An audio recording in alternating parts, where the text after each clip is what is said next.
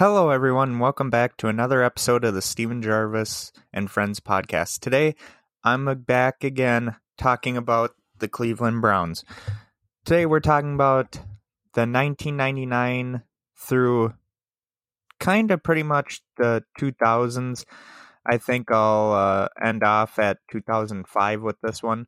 But as last time we talked about the Cleveland Browns in the 90s, they hire a good coach at the time in Bill Belichick, giving him his first ever head coaching job. He doesn't do much for the Browns in the 90s. His biggest claim to fame was getting rid of Bernie Kosar.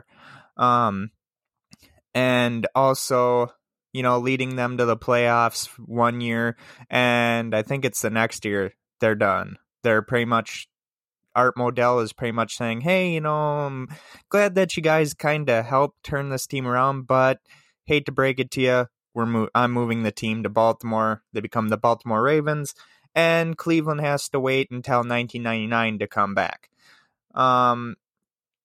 The Browns in 1999, when they rejoined as an expansion team, are forced to build a new roster from scratch using rookies, free agents, and the players other teams chose not to protect in the expansion draft.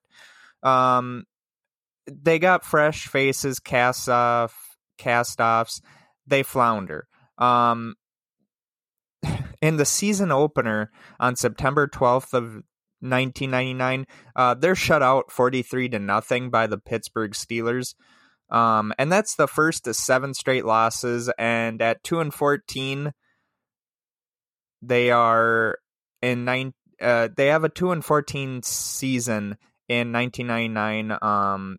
They're also 3-13 in 2000, which Tim Couch, their supposed franchise quarterback, suffers a season-ending thumb injury, and in early 2001, Policy and Lanier fired head coach Palmer. The coach and the team, Policy says, were not heading in the right direction.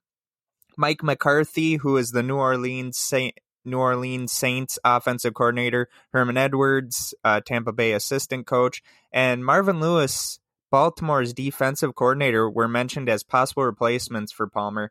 Policy also met with Butch Davis, the head coach of the University of Miami's football team. After initially rejecting the offer in December, Davis ends up accepting the job in January. Davis had turned around Miami's football program and put the team back in championship contention. Policy and Lanier hoped he could do the same in Cleveland. Well, the Butch Davis era in 2001 starts off pretty good. They contended for a playoff spot, or were in contention for a playoff spot, until they lost in Week 15 against Jacksonville Jaguars, which featured one of the most controversial calls in team history. As time expired in the fourth quarter with the Jaguars ahead 15-10, Tim Couch led a drive into Jacksonville territory. On a fourth down play that the team needed to convert to stay in the game, Couch threw to receiver Quincy Morgan over the middle. Morgan appeared to bobble the ball before grasping it firmly as he hit the ground. After the pass was ruled complete and Couch spiked the ball to stop the clock, officials reversed Morgan's catch on a Jacksonville challenge. As Davis pleaded his case that the play could not be reviewed because another play had been run, frustrated fans began throwing plastic beer bottles onto the field. Amid the bedlam later named Bottlegate, officials ended the game with 48 seconds on the clock and left the field as objects rained down on them from the stands. After most of the fans had left, NFL Commissioner Paul Tagliabue called and ordered the game to be completed. Jacksonville ran down the clock for the win, and the Browns finished the season at 7-9. Cleveland would improve again in 2002, but Lanier did not live to see the team make the playoffs. He dies in October of that year at 69 of brain cancer. Browns players wore a patch with the initials AL for the remainder of the season. Ownership of the team, meanwhile, passed to his son Randy. Cleveland finished the season with a 9-7 record, earning a playoff spot in the wild card as a wild card team. Couch suffers a broken leg in the final game of the season. However, in backup, Kelly Holcomb started in the Browns' first playoff game versus the Pittsburgh Steelers. Cleveland held the lead for most of the game as Holcomb passed for 429 yards, but a defensive collapse helped Pittsburgh come charging back in the fourth quarter and win 36-33 to end the Browns season. This was the only postseason appearance for the Browns since resuming operations in '99 until they made the playoffs in 2020. The team's progress under Davis screeched to a halt in 2003. The Browns finished 5-11, and Randy Lerner, whatever his last name is, embarked upon a major front office reshuffle. Policy resigned unexpectedly as president and chief executive of the Browns in April of 2004, saying things had changed after Al's death. I opened the door and it was like someone sucked the air and life out of Berea, he said. He was a major presence for the organization. I'm talking about the aura and the inner power of the man. John Collins was named as his replacement. Several other front office execs also stepped down, including chief contract negotiator Lal Hennigan and lead spokesman Todd Stewart. The 2004 season was a little better, and Davis resigned in November with the team at 3-8. Lerner had given him a contract extension through 2007 that January, but Davis said intense pressure and scrutiny made the move necessary. Offensive coordinator Terry Robuski was named head coach for the remainder of the season, which the Browns finished 4-12. I think it's one thing to notice is that you have to realize this team did do a big jump when it first came back, but ultimately it's plagued by mismanagement and also numerous coaches saying, hey,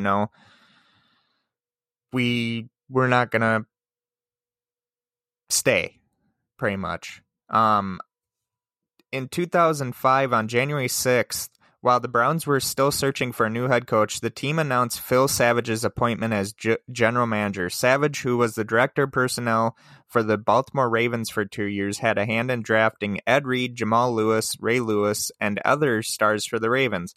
A month later, Cleveland brought in Romeo Cornell as the head coach, signing to a 5-year deal worth $11 million. Cornell was the defensive coordinator for the New England Patriots, who had just won the Super Bowl. His style was described as quiet, reserved, and gentlemanly, but he said he wanted to stock the team with tough physical players. Before the start of training camp, the Browns acquired veteran quarterback Trent Dilfer from the Seattle Seahawks. In the draft that year, the Browns took wide receiver Braylon Edwards with the 3rd pick in the first round.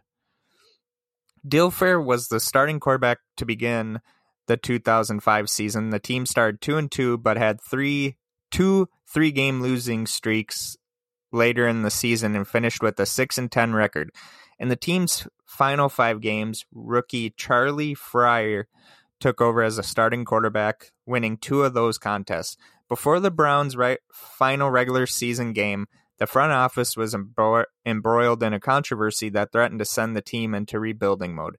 Citing sources, ESPN reported that President John Collins was going to fire GM Phil Savage over philosophical differences in managing the salary cap. The resulting uproar from fans and local media was so strong that it was Collins who resigned on January 3rd, 2006. A replacement for Collins was not immediately named, and Randy resumed his responsibilities. Cleveland regressed in the ensuing season, finishing with a 4-12 record. Edwards and tight end Kellen Winslow Jr., who the Browns had drafted in 2004, put up respectable numbers, but the Browns were close to the bottom of the league in points scored and offensive yards gained. Fry injured his wrist toward the end of the season and shared starts with quarterback Derek Anderson, who shared promise in the 5 games he played in. During the season, the team produced a series of articles on its website called 60th Moments. The series commemorated the establishment of the Browns 60 years before in 1946, recapturing the 60 greatest moments in franchise history. Beginning on September 6th of 2006, the Browns site ran articles covering those 60 moments. The final article ran on December 31st, 2006. After 2 losing seasons, the Browns made it back to contention in 2007. After opening with a 34-7 loss to the Steelers, the Browns traded Fry to the Seahawks and put Anderson in as the starter. In his first start, Anderson led the Browns to a surprise 51-45 win over the Cincinnati Bengals, throwing 5 touchdown passes and tying the franchise record. More success followed, and the Browns finished the regular season with a 10-6 record, the team's best mark since finishing 11-5 in 1994. While the Browns tied with the Steelers for first place in the AFC North, the team missed the playoffs because of 2 tie-breaking losses to Pittsburgh early in the season. Still, 6 players were selected for the Pro Bowl, including Anderson, Winslow, Edwards, kick returner Josh Cribbs, and rookie left tackle Joe Thomas. Cornell agreed to a 2-year contract extension until 2011, and the team hired Mike Keenan as team president, fulfilling a position left vacant until the departure of Collins 2 years before. Expectations were high for the 2008 season, but Cleveland finished last in the AFC North with a 4-12 record. Anderson shared starts with Ken Dorsey, who the Browns had acquired by trading away Trent Dilfer and Brady Quinn, a young quarterback the team drafted in 2007. The Browns never contended until 2008 and failed to score a touchdown in the final 6 games. Near the end of the season, 2 scandals shook the team. It was revealed that several Browns players, including Winslow, was suffering from staph infections, which raised questions about sanitation in the Browns-Barra practice facilities. In November, Savage found himself in the center of a media storm after an angry email exchange with a fan was published on Deadspin, a sports blog. Shortly after the final game, a 31-0 loss to the Steelers, Lanier fired Savage, and a day later, Cornell. Holmgren/Heckert. Cleveland pursued former Steelers coach and Browns linebacker Bill Cowher and former Browns scout Scott Ploy for the head coaching job. The team, however, hired former New York Jets coach Eric Mangini in January of 2009. Before the start of the season, Mangini and the front office traded Winslow to the Buccaneers after 5 seasons marked by injuries and a motorcycle crash that threatened to end the tight end's career. The Browns showed little sign of improvement in Mangini's first year, finishing 5-11 in 2009, while Cleveland lost 11 of its first 12 games.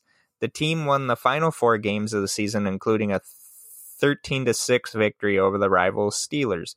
At the end of the season, Lanier hired former Packers coach Mike Holmgren as team president, moving Keenan to chief financial officer. A month later, the owner hired Eagles front office executive Tom Heckert as general manager. Heckert replaced former general manager George, can't say his last name, Kukenzies, sorry if I butchered that, who was fired the previous November. The new management said Mangini would return for a second season under Holmgren and Heckert's watch. The Browns overhauled the starting quarterback corps. Brady Quinn was traded to the Denver Broncos for running back Peyton Hillis in March, while Derek Anderson was released. Meanwhile, Jake Delhomme was acquired from Carolina and Seneca Wallace from Seattle. The team also drafted quarterback Colt McCoy from the University of Texas, with Delhomme as the starting quarterback. Cleveland lost its first 3 games and continued to struggle. Wallace started 4 games but was replaced by McCoy in the second half of the season. Hillis had a breakout season rushing for 1,177 yards and was later chosen to appear on the cover of the Madden 12 NFL 12 video game. Despite the emergence of Hillis, the Browns finished with an 5-11 record for the second season in a row, and Mangini was fired in January of 2011. Following Mangini's firing, the Browns named Pat Shurmur as his replacement. Formerly the offensive coordinator for the St. Louis Rams, Shurmur helped groom quarterback Sam Bradford. Holmgren and Heckert hoped he could do the same with McCoy.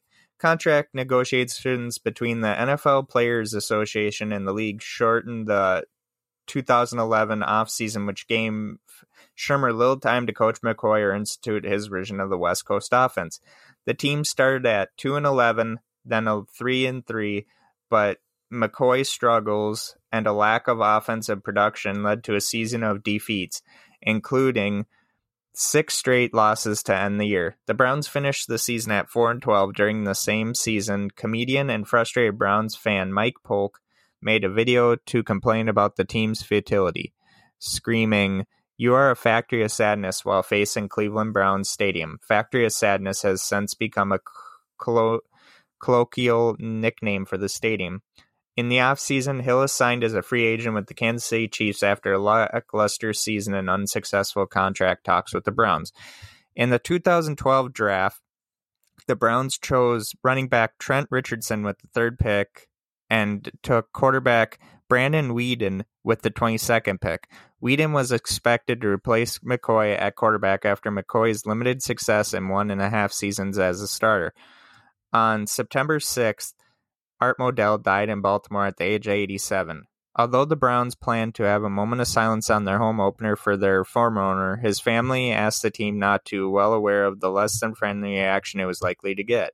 Weeden started the Browns' first game of the season. The 28-year-old rookie threw 4 interceptions and a 17-16 loss to Philadelphia, in which the Browns' only touchdown was scored by the defense. Next time we talk about the Cleveland Browns, we're going to talk about new ownership under the Haslams and their continued struggles, which happened between 2012 and 2019. I also want to thank you all for showing, for making this a great success. Hopefully we all, keep pitching in and show that, we're still a great podcast. If there's anything you guys would like me to change, I would love to hear it. You can email me at stevenjarvis10@gmail.com, or there should be possibly a comments page where you can comment and all that. So I hope you all enjoyed another episode of the Steven Jarvis and Friends podcast.